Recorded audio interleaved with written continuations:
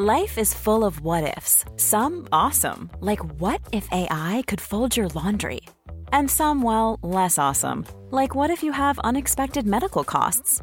United Healthcare can help get you covered with Health Protector Guard fixed indemnity insurance plans. They supplement your primary plan to help you manage out-of-pocket costs. No deductibles, no enrollment periods, and especially no more what-ifs. Visit uh1.com to find the Health Protector Guard plan for you. Quality sleep is essential. That's why the Sleep Number Smart Bed is designed for your ever-evolving sleep needs. Need a bed that's firmer or softer on either side? Helps you sleep at a comfortable temperature? Sleep Number Smart Beds let you individualize your comfort, so you sleep better together. J.D. Power ranks Sleep Number number 1 in customer satisfaction with mattresses purchased in-store. And now, save 50% on the Sleep Number Limited Edition Smart Bed for a limited time. For J.D. Power 2023 award information, visit jdpower.com/awards. Only at a Sleep Number store or sleepnumber.com. The Square Ball Podcast. Hello and welcome to episode 121 of the Square Ball Podcast. My name's Dan Moylan, with me, the usual two, Michael Normanson. Hello. Daniel Chapman, who is better known as Moscow White. Hello. Another sensational 3 points that we picked up at the weekend. We'll get to that in a bit with our heroes and villains picked from this last week as well. First, a quick word about the fanzine. We've got issue 8 out at the minute with the glorious Lord Bamford on the cover. Went on sale for the West Brom game. Remaining ones of that, if you want to pick up a copy of the fanzine at Ellen Road versus Sheffield United. Should point out as well that if anybody is trying to read the wonderful article inside about Patrick Bamford and Kemar Reef, and when you get to a certain point about halfway through and it just ends mid-sentence, letters of complaint to our Dublin office, where our head designer / art director / chief idiot is working away. But that article is now free to read in its entirety on the website. And if you're a subscriber, you can read all the articles that way. If you've got a digital subscription, they are all up on the website to read wherever you are in the world, on the bus. And the rest of them are complete articles, not trimmed. Everything else in the magazine runs right to the end. If you've ever got any doubts about whether you have reached it, you can check online. It's always available for you. Because that'd be annoying, wouldn't it? It's like, like if you're watching the film Titanic, for example, not knowing if the ship made it in or not kind of thing, you know? Furious. Anyway, issue 9 will be out for the Millwall game as we close in on the final 5 games of the season. If you want to get that on your phone or your tablet, and as we're saying, you can read all the articles formatted for the web. Cheapest way to read it, digital subscription, £1 a month. And you can get that. Read all the back issues right up to the current one from 2009 to now at thesquareball.net. More sensational sass from our club in just a few minutes, but first, another big 3 points in the bag and another step closer to our glorious generation-defining promotion. It's going to happen because we beat Bristol City 1-0 on Saturday, and we're actually quite good, aren't we? We're not bad. It was a game of 2 halves, broken up by a spell in the middle where my stream broke, which I think was probably quite common across the internet. Seemed to be the way. I mean, what's so wrong with illegally streaming games? I was in that awful vortex, that no man's land between trying to watch my entirely legitimate paid for stream, which was 2 minutes behind the actual game. So I was effectively watching it on Twitter, which brought back memories of watching it on CFAX, and Teletext when you were a kid. Waiting for page 1 of 3 to come back round. Exactly, yeah. The kids today will never know this, will they? Whereas this time I was watching it on my phone, cast to my TV, where it was casting a video of a woman in a living room filming her TV, but in portrait mode. So on the TV, on a 55-inch TV, it appeared as about a 6-inch picture in the middle of it. And I was stood about a foot away from my TV watching that. And when Michael Weedock announced Bamford's goal, despite all those degrees of separation from the footage of the game itself, was it loud enough to shake your windows as it was at mine? I nearly nominated him for villain of the podcast for this because when I was watching the highlights back, just calm, like Alioski with a ball across, and then suddenly it's like somebody launches with a pneumatic drill, and I'm worried about yelling as loudly as him because Dan, looking at Dan with his headphones over, is like, "It's Bamford!" Yeah, that's going to sound awful and clipped, as you can tell, because you've just heard it. Well, it'll be very much like the LUTV experience, so I feel like it'll be an accurate representation of what listening to that goes like. There's just no moderation to the guy. It's like just going for everything's fine, and then suddenly he's screaming louder than Bamford with his knee whacking off the post. So we started off this celebration of another glorious 3 points by talking about illegal streaming, making it sound like Inception, and you slagging off LUTV. Can we not have a little bit more positivity now as we're hurtling towards the top of the league? Well, Patrick Bamford. Oh, he's on fire, mate. And there was no celebration because if you watch they had Luke Ayling and Liam Cooper doing the alternative commentary on the West Brom game, and they pointed out, I think it's Bill just kind of goes, oh, it's really got no celebrations, has he, Patrick? That wasn't high-pitched enough. Can you do that again? I don't want to be doing an impression of Bill. Bill is Bill. And he didn't celebrate this goal either. You'd think opening the scoring so early, you'd think he'd be leaping up, jumping in the air, cartwheels, celebrating, all sorts, but he just, he didn't really look like he was pleased. I've got to be honest, I can't have been the only person who saw him on the floor and thought, that's it, out for the season. Yeah.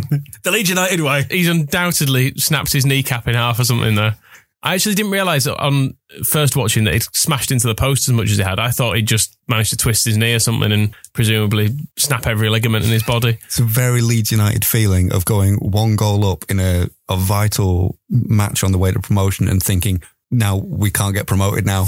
We have no strikers. Yep, it's all over. That's ended. That goal to put us in the lead has ended our promotion attempt yet again. This is how it all ends. But he wasn't fine. He did limp around for the next hour or so, pleading with Bielsa to take him off. But he got through manfully, and I liked Bielsa's attitude was that he's too important a player to the way we play to substitute him for something so mild as a badly kneecap. Yeah. Let's leave him out there. You're too important to come off. Yeah, but I can't run, Marcelo. Can't is all in the mind, Pat. Just think back to those violin lessons that you didn't want to do. Got through them, you got through this. Didn't quite turn into the 9-8 that you predicted, Moscow, nor the 3-0 that I predicted, or the draw that you went for, Michael. If Jack Harrison could take some chances, we'd have been quite comfortable in this, but I don't want to criticise him really because he did play well and he's proving fairly useful in the last few weeks. There weren't any easy chances as well. He was sort of flying at a ball from all kinds of angles. It never really set up for him. There were just enough half chances that you'd think maybe one would go in. But maybe Tyler Roberts, if he'd finished off that one when Harrison... It's one of the best things he's done, actually, where he nutmegged a player and then basically fought his way through the next one, pulled it back, and you're thinking, Tyler, just whack that in the back of the net and just straight at the keeper. Annoying. But a lot of the blame, I think, goes on Bristol City because Lee Johnson in the week was giving it all as if, it's going to be a big test. I'm really looking forward to kind of testing myself against a top coach in the game. This is what the championship's all about. You get these different challenges, all about how we can rise to it. So I was expecting maybe they're going to do something interesting. Nope, just long ball and try and hack it in the midfield. And they weren't good enough to do it. Just it stopped us from playing. And actually, the supporter correspondent of the whatever rag they publish in Bristol, the headline on his review of the match is Marcelo Bielsa's Leeds United are a disgrace to football and we need to copy them. He said that at the end of the game, I couldn't help but feel that football was the loser. All about just our apparently negative tactics in the second half when I don't remember coming away from that game thinking either team was a disgrace to football or that football had been the loser. Just to pick him up on a minor point there, I would like to clarify that the loser of that game was Bristol City. Oh, very much so. I mean, they lost. They really lost for the second time this season to us. We always beat Bristol. It's a feeling I get. I don't worry about it. And is it credit to us then that we were good enough to make them look ordinary? Yeah, I think they didn't have any chances really, did they? It was a bit like the West Brom game in that when they did put balls forward, it was fairly comfortably dealt with. Casilla gave us 1 or 2 scary moments. He seems to like coming for a cross regardless of where it's going to land in the box. He gets ahead of the defenders quite often, doesn't he? And comes to stuff, which is a bit terrifying. And there was the one where he came flying out when Matty Taylor, still feeling his nose after Brady broke it. It's like, I'm still a little bit feeling this. Tried to lob him. And because the lob was very bad, you could say that Casilla was standing superbly positioned. Whereas really, if it had been a good lob, you'd probably say, what the hell is he doing all the way out there? But he stood up well too. There was another attempted nose fake rather than a nose break. See what I did there? By, what was the name of the guy? It was one of their weird defenders who was just being odd. He didn't commit to it either, did he? No. The headbutt, the fake headbutt, you need to really throw yourself down for this. He kind of did it apologetically, like he's not fully trained it, but maybe Johnson had been. I think Johnson had sent him out to get people booked. They seemed to be at it a lot, making a meal of things and taking it in turns to have a kick at Pontus. They obviously thought he could be got at. And every time Pontus did anything, they were all screaming at the ref to book him, even when he'd not done anything, it seemed. And he ended up just laughing at them all, which is always good to see. But yeah, I think he kind of knew that if he'd thrown himself down in that situation, he would have looked ridiculous. So he was just trying to imply there'd been enough, but not to knock him over, and just like looking at the ref. And Casilla, to his credit, just, again, kind of laughed at him, really. It was just like, what are we dealing with here? A bit of credit to the ref there as well, because a lot of refs would have, as a minimum, booked both of them. But the refs just sort of went, don't be dickheads. Yeah. Perry. And Janssen pointed out the kind of the reasonableness of the referee. Pointed out that their striker gave him some digs in the first half, and that gave him the license, because the referee had seen it and was aware that gave him the license. Like, I'm going to give him some back then.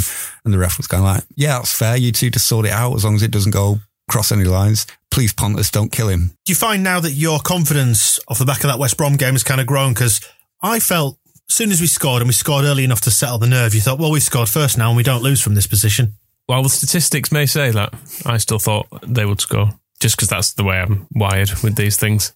It did get quite tense towards the end. We've had this a lot this season, where another goal just would have been a little bit of a gap. Would have been nice. And that Bristol correspondent did have a point that we did do quite a lot of time wasting and stuff towards the end. But, you know, fuck it. It's been done to us all. It's been done to us all season. Teams have been doing that to us from 0-0 from the start of a game, which is why it has been so outrageous. Defending a lead is kind of, that's all right. And I think that the reason you kind of have to keep a lid on it when teams have done it against us after going ahead, you can kind of go, all right, well, this is going to be annoying. You've set him, but you can't do a lot about it. It's the teams that just come, and from the only time when they're not time wasting is when they're behind and they're chasing the game. We had a lead and we were protecting it. I mean, we didn't do that against West Brom because we could see there was a way of scoring 3 more goals. In this match, just because of the way that Bristol were kind of set up, we weren't going to end up scoring. Well, we gave it a good go in the first half to see if we could get some more goals, but when it became apparent that this is just a battle, we switched styles. So fair play to us. Nice for Ayling to get an assist back on his old stomping ground as well. The whole thing was a beautiful goal. Alioski's pass, for somebody who has long been accused of having no end product, and also there was very little opportunity for him to be offside from that position as well. So it was really all made up for him. That pass was a wonderful thing. And I always quite like it when a player like Luke Ayling in that position, Bill, as I should call him, sorry, there was only one thing he could do, which is head it across goal to Bamford. Imagine if that had been Luke Varney, that ball would have just bounced off his head and could have ended up anywhere. Just perfectly placed across for Bamford to sort of finish it. Reminds me, did you see the tweet from Scottish football at the weekend that went viral about the guy who'd missed a shot, put it over the stand, and it ended up in the sea? I did not. Was he one of our old ones? No evidence either way of whether it was or was not Luke Varney, but I'm happy to say it probably was. Eddie White's career off to a flyer up there. Lee Johnson, he got a bit chippy. He's a chippy little bugger, isn't he? He's not very gracious in defeat. I nearly warmed to him in the build-up to the game because he was saying this stuff about respecting Bielsa and knowing his reputation, saying it's a challenge to take on a coach, which I've said before, I'm kind of been disappointed in some of the managers. Gary Monk is the one that stands up where you think, we saw his team at Leeds was quite an attacking lineup. Maybe he'll take Bielsa on, try to prove his worth. Instead, it was just shithousing from start to finish. But no, we got none of that. And his weird comments where he was saying at the end of the game that during the week we felt that we could expose Leeds, but we couldn't get enough love of the ball to kill them where they could be killed. And then I just realised this was basically Heckingbottom's mentor at Barnsley, and suddenly it all fell into place. He's not an expansive attacking coach who is going to test himself to see how good he can be against one of the best coaches in the world. Just a shithouse rat, really. And he's we just go back to his lies about Matty Taylor's broken nose and all that crying. And for as long as he's in post at Bristol City, which is probably going to be for a long time because he's cheap, so their twat chairman won't sack him, and he's not good enough to be headhunted by anybody else. We'll just have to put it with, for as long as we're in the division, twice a season beating him, or 3 times a season if he gets his wish and plays us in the playoffs. Possibly 4 if it's the semi-final. Although if he does play us in the final, he'll win. So can't have that. None of which will happen. We will never play them again after this season. We will return to the Premier League and have a long, glorious reign of victories. I was going to say reign of terror then. I didn't mean that. And playoffs of this season, I'm just picking you up on a technicality, but play them twice more. One thing that's been picked out of this and you've touched upon this, Moscow, in your match reports on the website, is the returning bodies to the bench and the experience that's coming with it. We picked up on a great tweet from Johnny Cooper, actually, at JRCooper26, who tweeted out about the experience within the team at the weekend. So the Leeds team that faced Bristol had a combined total of 1,095 Leeds United appearances, the most in a game since November 2006, which was against Barnsley with 1,100 odd. Gary Kelly as well, making up quite a lot of those with 531. But it is very much a symptom of the short-termism, I think, that maybe has permeated Leeds over the last decade or more. You look at the turnover of players, quick in, quick out, and actually sticking with them and building something has really worked. It's maybe where Bielsa's done well this year, that he came in and rather than every other manager has gone, I need a whole new squad of players to work with here, he's just watched them enough in games to go, okay, well, I can do certain things with these players, and they've sort of used to it here now. They kind of will know how to react when the crowd are all screaming abuse at them and stuff. Let's let them have another go at it this year. So true is that, because you think about the players who've come in and gone, oh, we love the facilities, oh, we love the stadium, and then actually the reality of match day and the pressure and the expectation that comes with it, and they don't handle it, do they? I mean, Liam Cooper in this game making his 150th appearance, I think it was 100th as captain, wasn't it? And he's an example of someone who a couple of years ago, even a year ago, people would have been generally not upset if he'd left. Whereas now I wouldn't probably swap him for anyone. He's the perfect example of this, that he's been here a long time, but 150 games is still kind of low when you compare it to the Gary Kelly number. But he is one of our, probably him and Berardi have been here longest. And it's just a matter of if you stick with him, he gets better. You know, we could have sold him and brought somebody else in, but I think as much as Bielsa's influence on him in particular and improving his game is true, just experience and just getting to that age. He's 27 now, so he's just getting into those years when a central defender is supposed to get really, basically know what they're doing. And that's what he's kind of looked like this season. He's just looked like a player. He's just like, yeah, I know the club. I know my teammates. I've had two seasons with Pontus Jansson next to him. He's been with Berardi for years. Luke Ayling's been here for, is this his third season? Stuart Dallas has been around for a long time. Alioski's been here for a season, so he's into his second season, so he knows the league. There's no surprises anymore. And it's all just, you're right, Bielsa coming in and is going like, you lads, you know this league better than him, maybe. And Bielsa trying to pick out a team of players for the championship. I mean, Harry Redknapp couldn't do that. And Harry Redknapp is supposed to know the game inside out. He's supposed to have like a contact book filled with championship-ready Nigerians that a host of agents can supply him with at the drop of a hat. And he nearly bankrupted Birmingham City. Bielsa's come in and just go like, now these players, they've got a lot of games between them. Let them crack on. Easy to forget as well in this game, because we're a few days down the line now, that there was even more pressure on, because we'd obviously seen that Norwich had beaten Swansea on the Friday with their only bloody shot on target, and Sheffield United had beaten Rotherham earlier on in the day, so it was another absolute must-win, and absolute credit to them for doing that. And West Brom, of course, drew with Ipswich and sacked Darren Moore off the back of it, all of which leaves us second. How do you feel now after that weekend of results? Like we're losing the playoffs. I think that is the ending point of what those experienced players bring. And the substitutes, as you said, mentioned in the match report, Berardi, Dallas and Douglas, which is a big difference from Clark, Shackleton and Gotts or Leif Davis, like these players who look good and they don't let anybody down. But to be able to bring Berardi on in a game, so like towards the end of the match, Lee Johnson's bringing on more strikers, so we just bring on more mental defenders. It's a great position to be in. And it made me think we're getting those players back just at the right time for this running. We need that experience now. It's great that players like Gotts and Davis have had their chance and they'll grow off this season. And if we need them between now and the end of it, they'll be ready to step in. But it's time now for players like Dallas and Berardi, Casilla and Jansson and Cooper to all be in charge, and they will be more than capable of steering this club to its third place finish and then losing in the playoff final.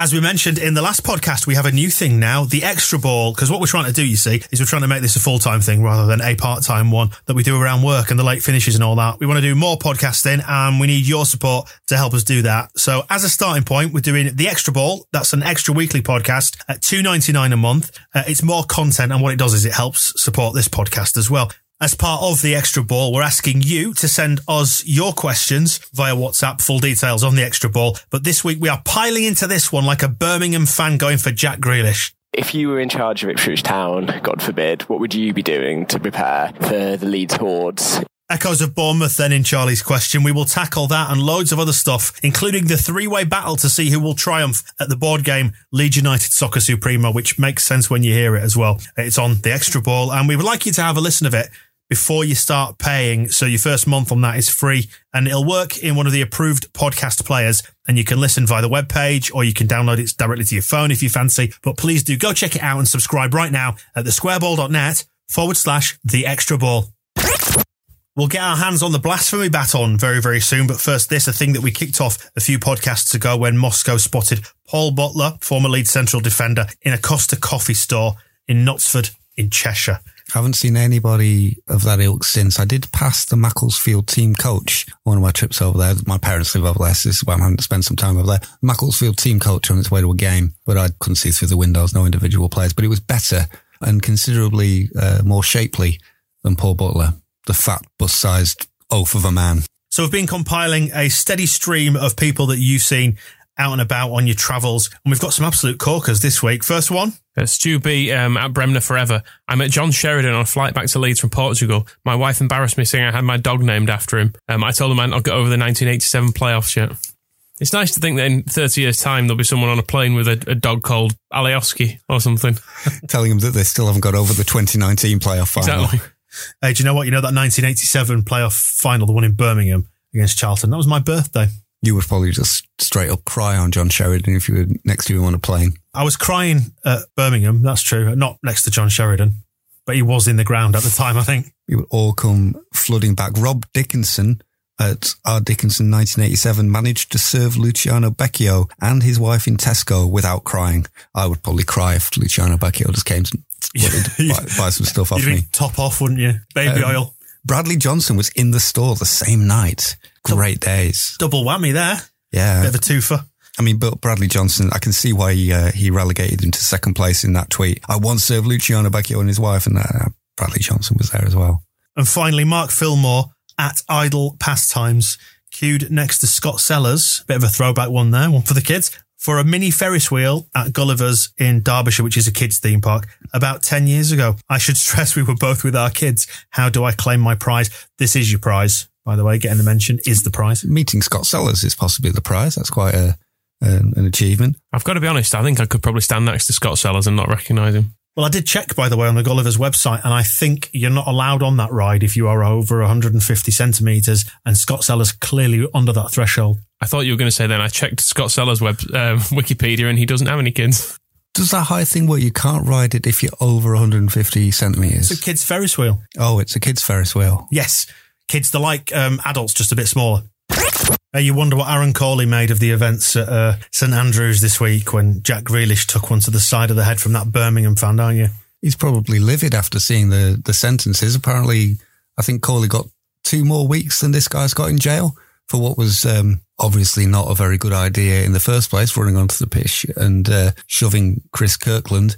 It wasn't shoving the chest. It was more playful once Corley was out there. I don't think there was ever any intent to hurt Chris Kirkland, whereas a sucker punch on the back of the head is it's just yet again another example of Leeds United being unfairly punished.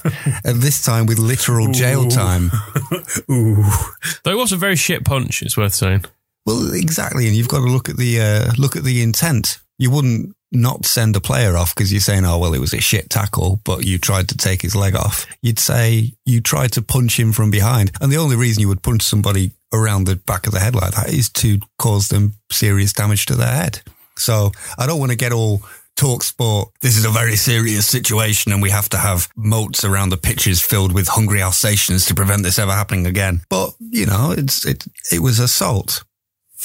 And you shouldn't really do that. Common assault at that. Well, I mean, yeah, Jack Grealish isn't really posh. He tries it, but have you seen the clip of him when he's looking around after it's happened, of him mouthing the words, "Oh my God." It's like the most, you can even see the intonation of his mouth, the brummiest, "Oh my God," that has ever been recorded. If anybody actually got a microphone closer to that, it would probably, I think, in sympathy, all the sort of, discography of Slade would just disintegrate because something even more Midlands had been committed to tape. I know Grealish was the victim here and we shouldn't really point the finger at him.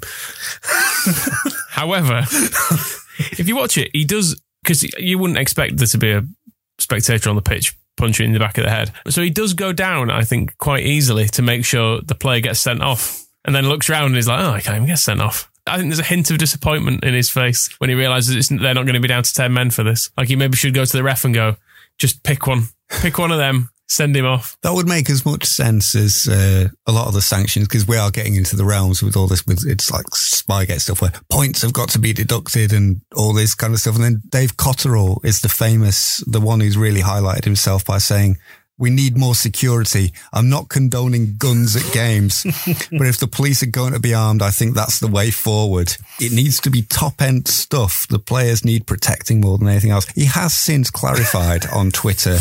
Probably for the best. One of the best clarifications. Can I just clarify? I've not said to shoot pitch invaders, he tweeted. But then he does kind of contradict that by saying, I was stating the fact that security needs to be stepped up. As far as guns, Dave? I mean, it begs the question what guns are for if they're not for shooting people. It's a good question. And I was trying to work out, I mean, this is one of those things with Spygate, where you're looking at people like Dean Saunders. Like, why are people asking his opinion? I don't understand why David Cotterill is particularly being asked for his opinion. So I just looked up his Wikipedia page. Do you know what his middle names are? Is it M6? He is... I don't know, I'm just trying to think of a Brummy link. He is David Reese George Best Cotterill. He did play as a winger, just not a very good one. He wasn't a very good target man or a sharp shooter or some other pun about guns. Sorry, can I just clarify? Was he condoning that or condemning it? Which one is it again? I mean, it's very difficult to tell the two apart if you're... I think they mean the same thing, don't they? If you're trying to make an unequivocal statement as the EFL tried to make, it was good they got this out so quickly. The game was actually still going on and you're thinking, wow, somebody must have rustled Sean Harvey up from inside his tomb and turned the clockwork key in his back and made him speak.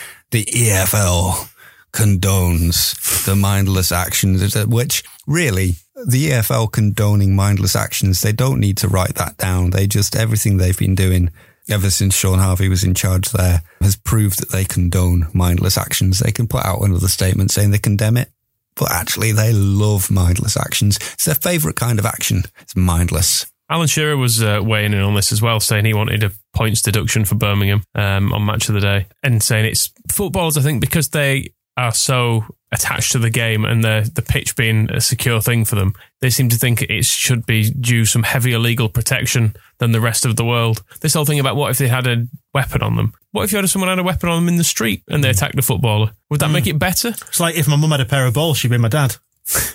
Similar, yes.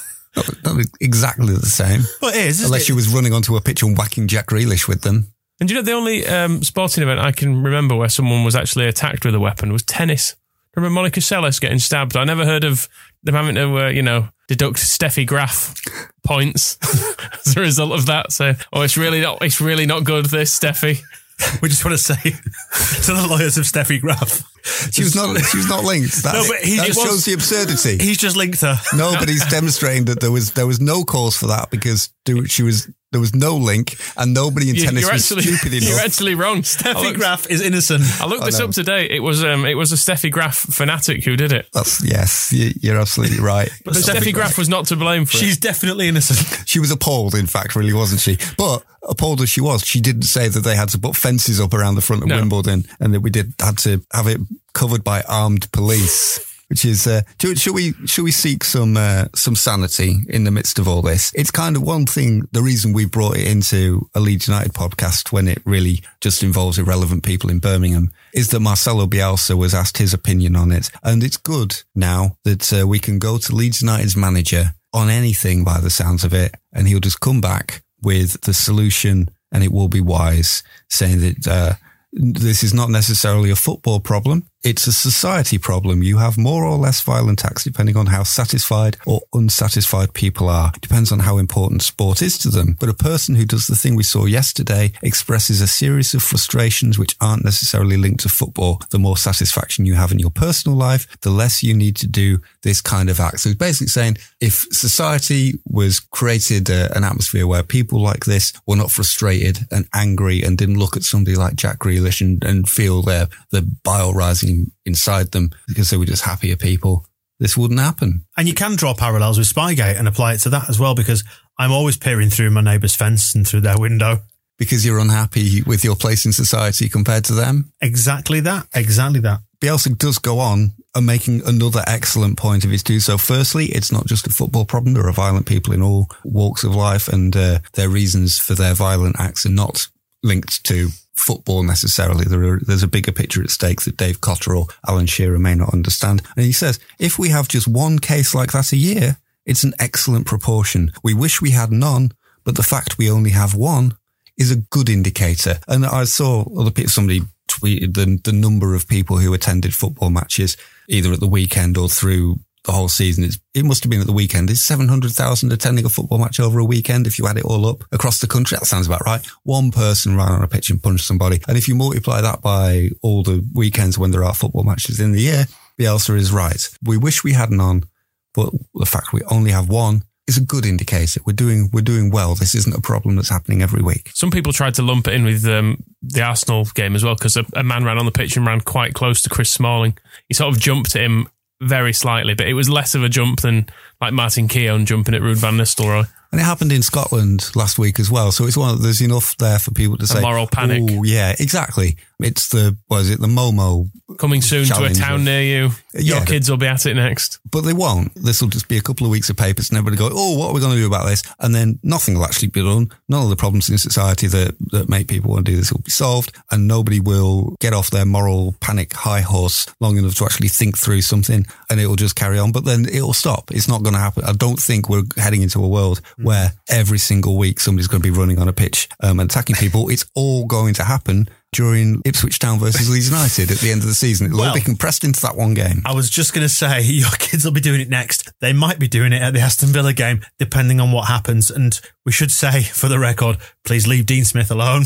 He has said a few things about us this year. Leave Jack Grealish alone. I mean, this could be, he's going to be there. And if we secure promotion that day, it's going to be a big temptation during that end of match pitch invasion for somebody to just make a beeline for him and rearrange his hair. Just fluff it a little bit kindly. The Ipswich game as well is going to be the game that Cotterill gets his way, and as 8,000 Leeds fans are massacred on the pitch for fear of them going near the opposition. The solution to a pitch invasion is just mow them all down.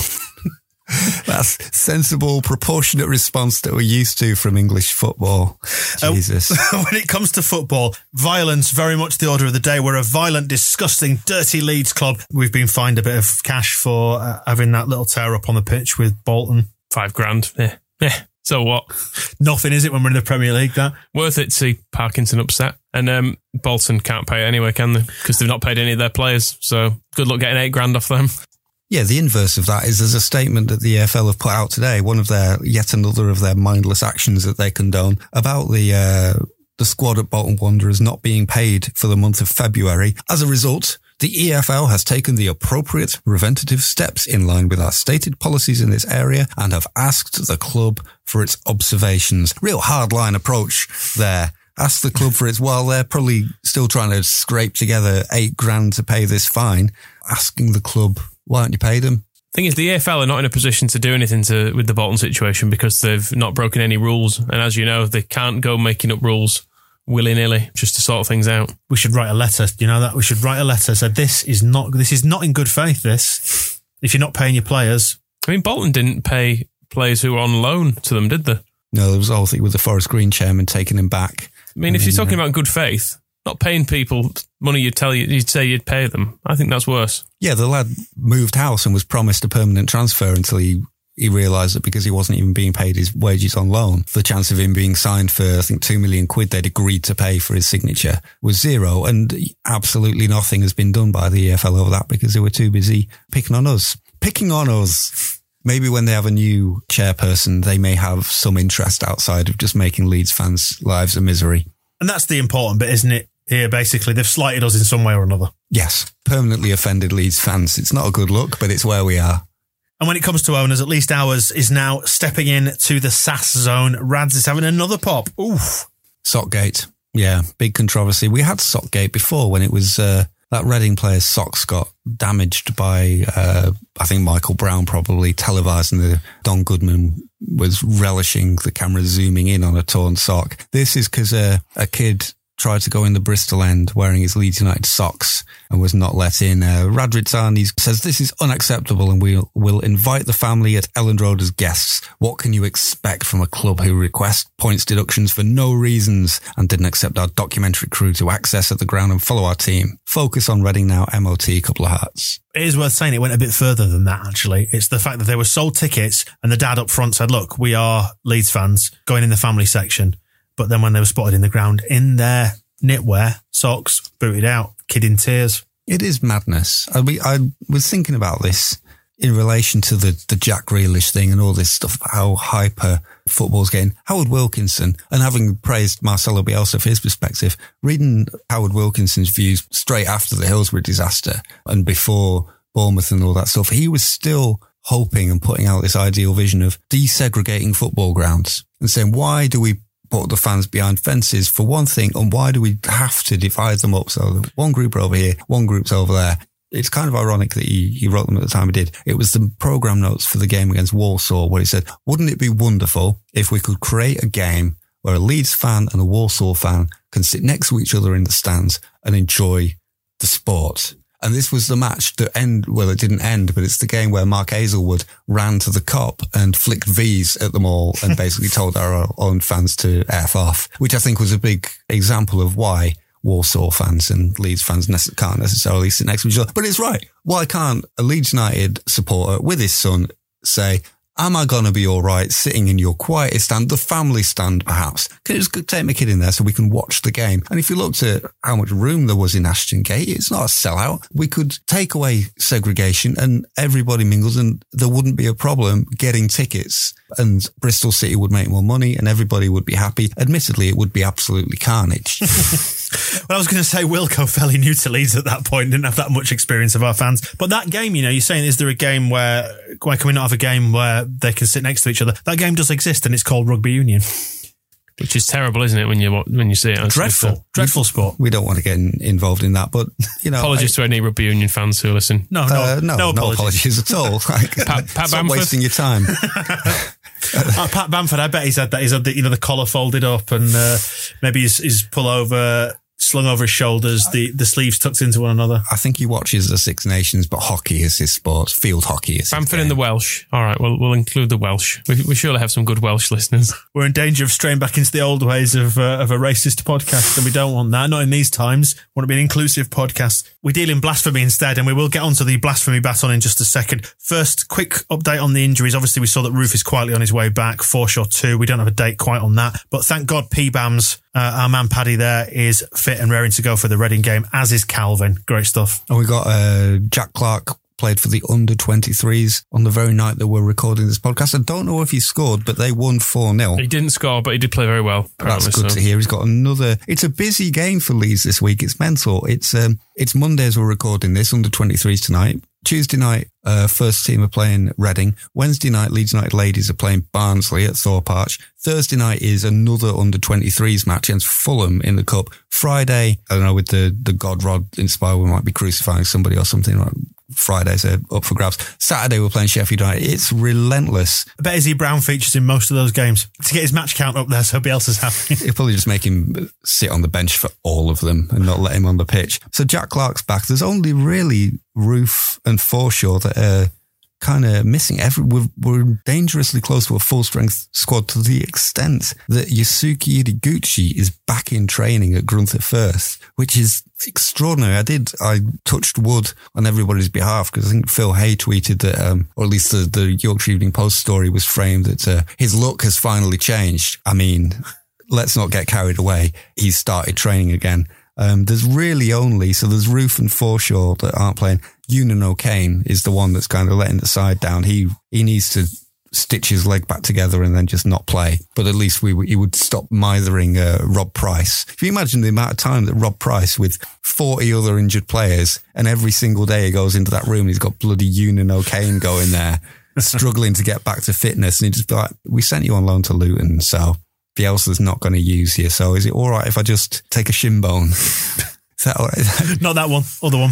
I don't even want us using bits of O'Kane anymore, I don't think. Not even fit for scrap. Not even his humanist beliefs. Possibly. I bet Bielsa's probably quite on board with that, actually. But maybe Ewan O'Kane's, we could just farm him for his philosophy.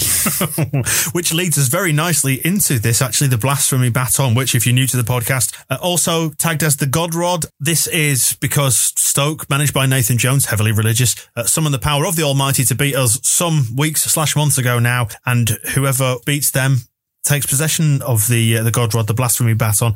Worth saying, before we get into that, we were contacted by Joe McFall on Twitter to say that Preston actually used to be called Priest Town, and they are currently possessors of the blasphemy baton. Now, I don't care whether or not that's true. I want it to be true. I think it's probably not true, but thank you for sending us the lie. It was it fits in nicely with the theme. There is corroborating evidence on the internet, so that means it can't be wrong. The internet says it was called Priest's Ton, which means a priest's farm or estate before it grew into a town. Well, I guess it became Priest's Town, and then you're just going to call it. Why they didn't just shorten it to Priest, and then the football club could then be called Priest Town instead of this North End business. They had a lot of opportunities just to make everything there better. And I don't know, perhaps it's the naming of the town of the football club, which is why God, up until this season, abandoned them. Although he did give them a lovely bus station. So that's not everything didn't go their way. And they nearly knocked it down, so maybe that was why God was angry. It's difficult to find all the reasons why God is angry at Preston. If anybody wants to email in with all the reasons why God has ever historically been angry at Preston, just to counteract their possession of the God Rod, we'd be interested in that. We may not possibly be able to read it all out on the podcast, so... Just to bring you up to speed on this then, so Stoke were defeated by Preston, who inherited the blasphemy baton and have gone on quite a run since that point, 7 or 8 games now unbeaten. They faced Blackburn at the weekend, held on to the blasphemy baton. What was the score? What was the result? If you don't know the score. 1-0 victory away to Blackburn. That was a big result for them. The next one, they've got a couple of games this week, so 2 opportunities to forsake the baton. They have Borough away midweek. If God was chemicals, they'd already own this. And then they are at home to Birmingham on Saturday. Now, interesting side note here, if Birmingham do take possession of the God Rod, difficult existential questions facing us there with Gary Monk and their violent fans, but we can take it directly from them on the 6th of April. Would Birmingham taking the blasphemy baton off Preston be like the snake taking the apple in the Garden of Eden? This is a joke about Gary Monk being a snake, do you see? That's what I'm getting at. Can you imagine him sidling up to Eve going, come on, the group need the apple. Been working hard with the lads and we need to put it on the pitch. We just need the apple. I think the apple is going to give us that crucial difference there. Come on, give us an apple.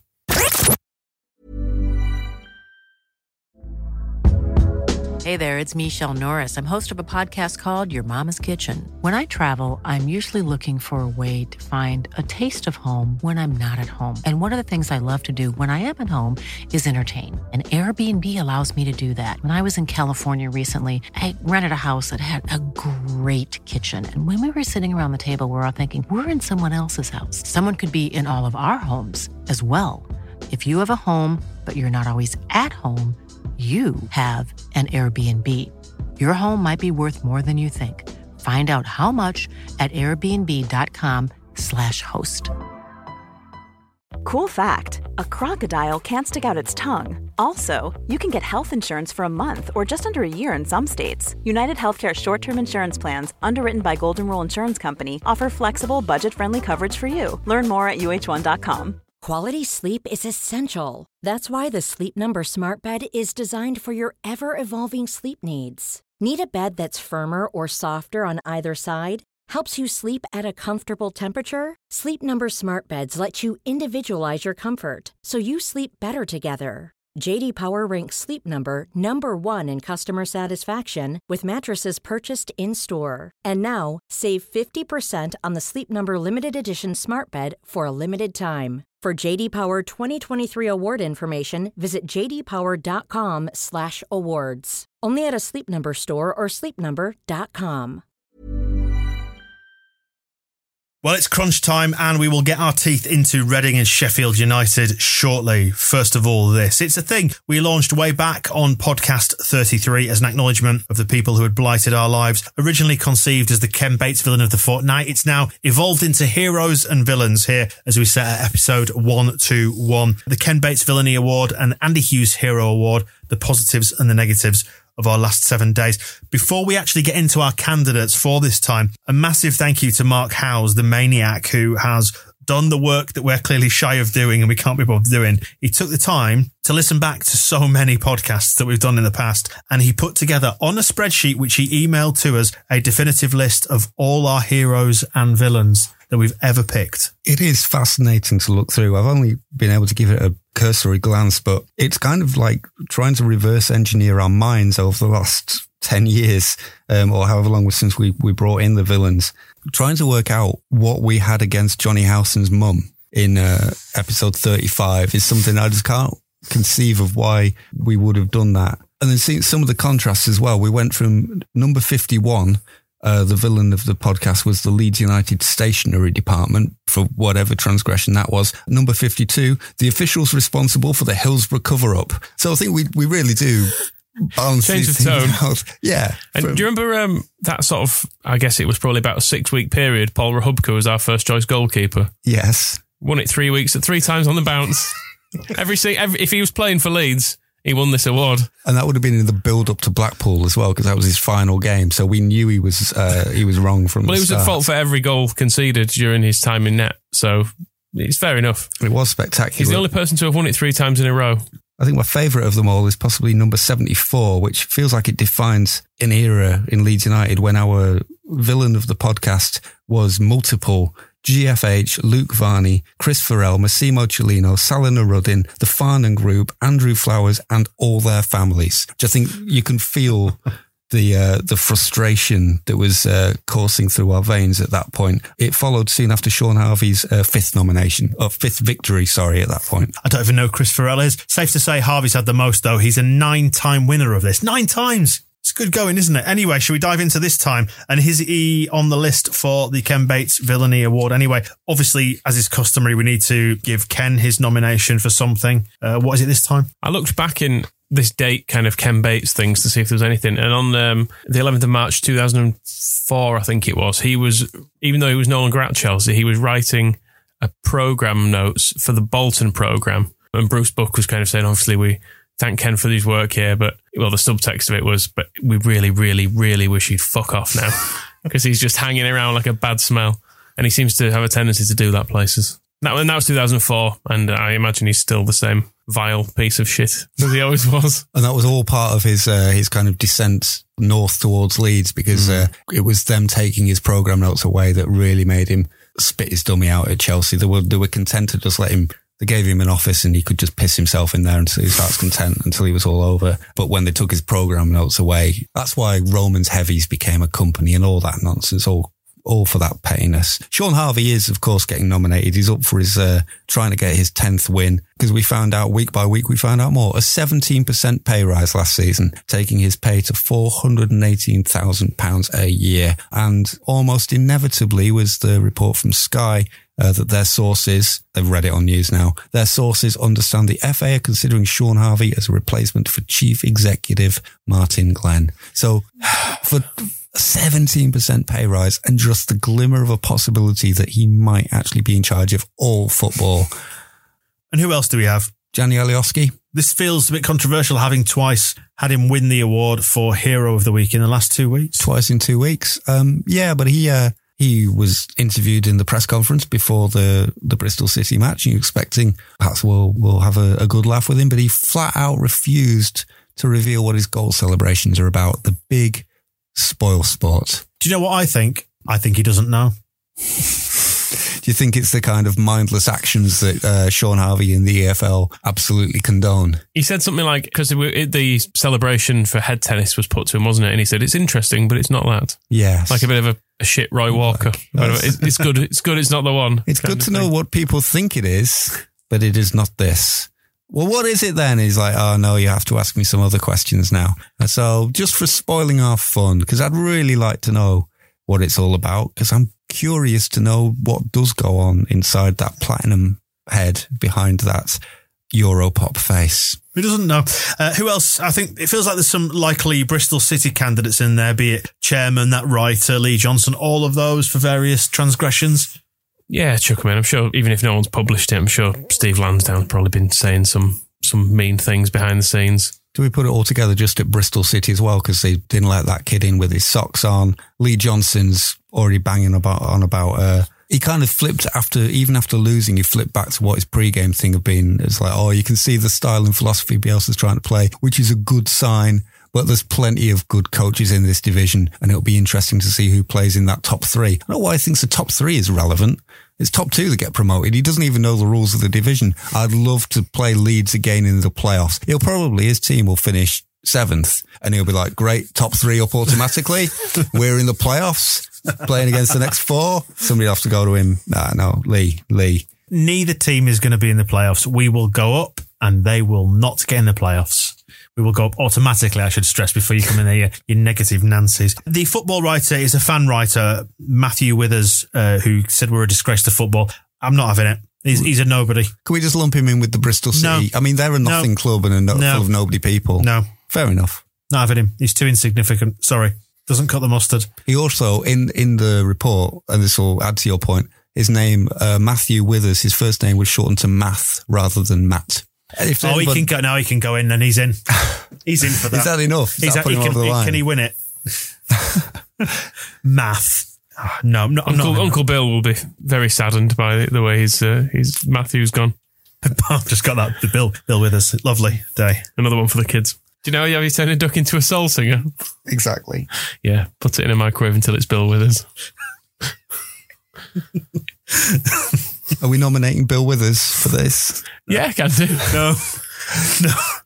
I shouldn't be laughing at that joke. It's a poor joke, but well done. Lee Johnson, he was a bit chippy, wasn't he? I feel like he should be right up there. He was good enough to let us have 6 points this season, but he's not accepted it in a noble fashion. And we are a noble football club these days. His comments are vulgar. Yeah, I think I almost don't want to honour him with the villain of the podcast, but then looking through, I mean, we don't even remember who Chris Farrell was, and we let him win it once. There have been some, Ryan Hall's won it, Andros Townsend has won it twice. We have quite a low bar for nobody's winning this thing. So I feel like he is just one of the people who when the Mark House spreadsheet is kind of distilled to its essence, we'll file all these people just under other. I'm happy giving it to Lee Johnson, knowing that in the future, when the book of the heroes and villains section is being written by prophets and gospels to replace the Bible, they'll just have a section of errata and other, etc. And he'll be in it. It does feel like this would be the opportune moment for you to resurrect the Moscow Book of Petty Grievances, because it feels like these people should go in the list of petty grievances rather than be out-and-out villains, because it's been a decent enough week, really, hasn't it? Yeah, I mean, it is an award for people who've contributed to the pain and misery of being a Leeds United supporter, which is difficult when we are about to drop out of the automatic promotion places. It hasn't happened yet, so we can't apportion blame. But still, I feel his villain sums him up. And also, he trained up Paul Heckingbottom. That may be the clincher. He can have it by default then, should we say that? Does why not? On to the Andy Hughes Hero Award, somebody who has brought us happiness across this last week. We'd like to recognise the joy that you've brought us. I want to be putting Patrick Bamford in there straight away. He scored at great risk to his precious knee. Not like a Tory to do that. Put himself at risk for the greater good, but he'll have private health insurance. He doesn't have to worry about it. He'll have if there's any damage to that knee, he'll have it replaced with a knee of solid gold within 24 hours. No waiting list for Pat. Who else? I think, Pontus had a nice little go back at Johnson, didn't he? It wasn't even a direct tweet from him. I think Phil Hay was reporting something, and Pontus tweeted saying, "This is the guy who thought Ayling wasn't good enough for the Championship," with some little laughing, crying faces, which is nice. That was good. And his centre-back partner, Liam Cooper, 100 games as captain, which is surprising, really, given how... At least a quarter of which we've liked him for. I did go, like we talked earlier on about him growing up, but I went back. Did you remember the whole saga of him signing? Yes. We put an offer in that was a final offer. And even before that, it was just that Cellino saw him playing against us in a pre-season friendly. I want him.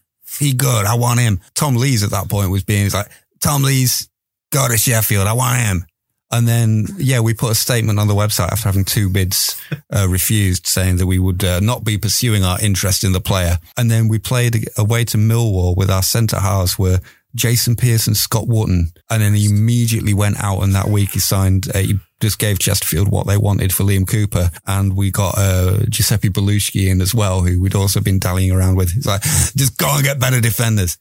Why have you gone all, hello, Dave?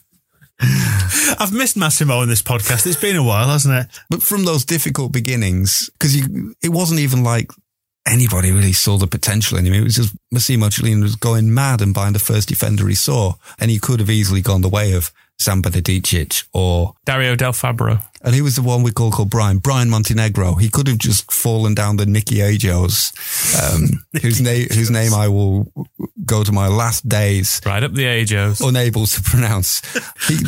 That could have happened to Liam Cooper. Instead, he's just, he's turned it round. There's still that slight feeling that he might at some point just kick somebody in the face.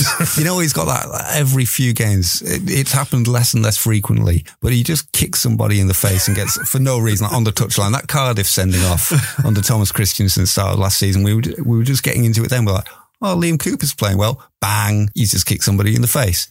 Could still happen, but he's gone a long time without doing it, and it's too. I'll tell you when he'll do it. Wembley Stadium. Preston North End. 3 minutes in. In the penalty area. Leeds now facing an uphill battle, down to 10 men. Penalty against them. Oh, God. It's written in the stars. I might try and put some money on that and some request a bet thing. Excellent. I want to give a nod to Marcelo Bielsa as well, who's talking about football. We do this job for many reasons, and the most important thing is the happiness we can bring to those who have more difficulties to find happiness in all the moments that are not football. In other words, if your life's a bit crap, come and watch my football team. I'm there for you, baby. And that's where we see the difference between Marcelo Bielsa and Gary Monk, because that guy who attacked Jack Grealish, his life is obviously a bit crap, and he's run onto the pitch and attacked an opposition player, because Gary Monk's football doesn't make anybody happy. I reckon if a Leeds fan had done that, I reckon Bielsa would have him living with him next year. Take him under his wing. Taking him down to Costa. Do you remember when that was Massimo Cellino's transfer policy? Well, that's why we were interested in players like Nile Ranger, because he was specifically asking his scouts to try and find players who had done jail time or had serious addictions or other problems, so that he could kind of turn them round and be their big brother, their helping hand, and put them on the path back to righteousness. Might have a few contacts. Who do we want to give it to? I feel like Liam Cooper should get it this time, because he's done some good stuff recently. He has. He's had a very good season. It might be the last chance before he ruins our promotion hopes in the playoff final single-handed. But no, some deserved credit. He gets a lot of, I'm sure we've said mean things about him on this podcast. We haven't, from recollection. I don't think anybody here has gone on Twitter and atted him, calling him rude names. They've not gone that far, but to have Marcelo Bielsa saying the things about him that he said in his pre-Reading press conference, you can't find a better professional than him. He's generous and prioritises the needs of his teammates before his own needs, always willing to help the others, always present in times of adversity, very discreet when the team is successful. He doesn't like the notoriety. If Marcelo Bielsa thinks he's that good, then we can't really argue with him, can we? Well, what a week we've got coming up. They feel like they're getting more and more crucial, which I think is supposed to be the way it works with promotion bids. Is that right? I believe so. It's been a while, but I believe so. Tuesday, we face Reading away. Are they the most nondescript football club in this division and maybe the whole of football? Quite possibly, yeah. There's the Lewis Baker factor, which, I mean, it's not any sort of grudge, is it, really? It's just he might build it up in his head a bit. I doubt he cares. From what we saw of him, he's not a man who's massively bothered. No, he doesn't sound bothered. He said part of the reason for moving there, he says it's closer to home, which is a bonus, and they made me feel very welcome. And then I liked this. It kind of sums him up in a way. He says, it wasn't a problem for me to change from a team near the top to one near the bottom. It was just better for me personally. Cheers, Lewis. That's the strange thing about this generation of Chelsea loanees, this whole weird sort of purgatory bunch of footballers who are neither belonging to Chelsea or anybody else. They just sort of float around from club to club trying to play games. There's no fire in the belly. It's just Chelsea have ruined them. Essentially, Lewis Baker, we've all seen those clips of him scoring direct free kicks with both feet at once when he was in the England under-17s or whatever. That player is gone. Just put through the Chelsea mill and there is nothing left, which is maybe why the Reading fans like him now. Apparently he played quite well. They played Wigan at the weekend. They were 2-1 down in the 88th minute at home to Wigan. Mo Barrow equalised and then Yakou Meïti scored a 97th minute winner and the crowd went absolutely mild when that happened. But they're warming to him. A tweet from a Reading fan said, from throwing the ball into the stands in injury time to hold on to a lead to cutthroat ruthlessness when contesting a drop ball, Lewis Baker has brought some much needed street smartness to us. I saw a lot of tweets about this drop ball as well. I need to maybe go and find it on YouTube. It's something said like, Lewis Baker, the only player who can turn a drop ball into a counter attack. He may produce a performance for the ages against us. I suspect it's more likely that Calvin Phillips is just going to kick the shit out of him. How do you fancy we're going to get on in this? I say 3-0 victory to the mighty Leeds United as we go top of the league and stay there until the end of the season, whereupon we are crowned champions and take our rightful place in the English Premier League. With a nervy draw. Scoring draw or a scoring draw? WhoScored.com tell me that Reading's strengths are counter-attacks and shooting from direct free kicks. And then that's where it ends. So the list of weaknesses, they are very weak against defending against through ball attacks and defending against attacks down the wings and defending against long shots and stopping opponents from creating chances. I think we've got the tools to really attack them and just not score, because that's kind of what we do now. Bamford apart, unless Bamford can sacrifice another knee. But I don't know if his insurance premiums just may become too much for him to handle if he keeps doing that. What do you reckon then, Moscow? I think we're going to smash him 6-0. Big call. And then obviously a lot of attention on the Sheffield United game at the weekend. Lunchtime kickoff. A season definer, do you think, Michael? I feel nervous about this already. I don't really want it to happen, if I'm perfectly honest. We should give them a good game. They shouldn't win 4-0, should they? Do you want to look at their recent form? No. You have to.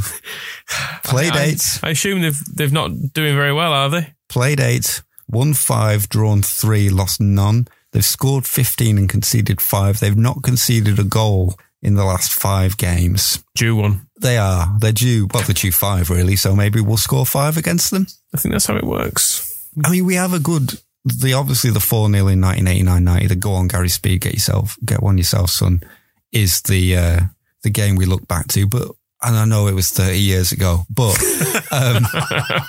we were in a promotion race with them. They were going for the title and we beat them 4-0 in an absolute crunch match at a crucial stage of the season. I interviewed Brian Dean about this in the summer. I loved the way he talked about it. He said he was so disappointed because he came that day playing for Sheffield United. He said, I was ready for business. I went there to do business and they did absolutely nothing. We destroyed Simon Tracy, their goalkeeper, hilariously, and they just couldn't recover. And they do have a goalkeeper who can be got at. We have seen that with Dean Henderson. And Billy Sharp could play that Brian Dean role of arriving ready to prove a point against his favoured club. I know he kind of pretends to be a Sheffield United fan. He didn't score against us at Bramwell Lane, so it could be a sign that his record of always scoring against us has turned. I'm clutching at straws. I think we're going to win both these games this week, and I say that with the utmost confidence, as you can tell from my voice. Yeah, you sound absolutely certain of this. No, I think we will. I think we'll win both games. I've got a gut feeling, and I think we've bottomed our season out against QPR, and that's it now. We're on an uptick right through to the finish, and we go up. We have shown lately that if we can kind of forget about form and forget about league position and just take the team on at Elland Road, like as a one-off match, we hammered Derby, hammered Swansea, thrashed West Brom, Norwich. That didn't go so well. But it's there that I think we just need to kind of forget about what Sheffield United have done, forget about where the two teams are on the table, and we just approach it like we did the West Brom match. We just go out there, score after 16 seconds, and score after 32 seconds and score after whatever and just keep scoring as many goals, because even if we were 90-0 up going into the last minute, I would probably still be there just going, oh, I'm not happy. I'm not happy. Billy Sharp's going to score 90 in injury time. It could be fantastic if we beat, especially if we beat Reading first. The atmosphere in Elland Road on Saturday afternoon after we've beaten Sheffield United could be incredible. But also it's a game that you look at and you just think, oh, maybe this is one that I just don't want to go to. Well, once the Sheffield United game is out of the way, we're hurtling towards Millwall and issue 9 of our fanzine. Remaining copies of issue 8 featuring Lord Bamford on the cover, available now via thesquareball.net and on the streets against Sheffield United Saturday lunchtime. Links to the merchandise, the Leeds Carajo mugs, available on the website too. And please do go check out The Extra Ball, our second podcast, $2.99 a month, but you're helping support this one as well. And we'll keep doing more podcasting and hopefully turn this into a full-time venture. Gents, before we sign off, one more thing just to add. I just want to say we've made it all the way to the end of the podcast without mentioning the Bailey Peacock Farrell video that Moscow did. You know, when he was coming through to replace Felix Wiedewald, you know that one? Mm. And Moscow was saying, you know, you don't want to be putting him in. Look at him. He's got biscuit wrists, that kind of thing. Moscow sent it to all people on his Facebook friend list. And Moscow tried to end, you know, Bailey Peacock Farrell's career before he'd even had a chance. Before he'd even had a chance. He didn't even see him play with his own eyes. He just saw some videos and decided that the guy was scum and he didn't want him near the club. And the world needed to know. I'm glad we've made it to the end of the podcast without mentioning that, though. I'm delighted anyway. So well done us. Nice one. At least we still have time for you to mispronounce Wiedewald. Given that you've been saying Marcello for fucking months on end. I learned. I changed. I can change. I'm capable of change. Bailey Peacock Farrell, never change. Please do check out the extra podcast, The Extra Ball, at thesquareball.net/The Extra Ball. And we'll speak to you when we are top of the league in podcast 122. The Square Ball Podcast.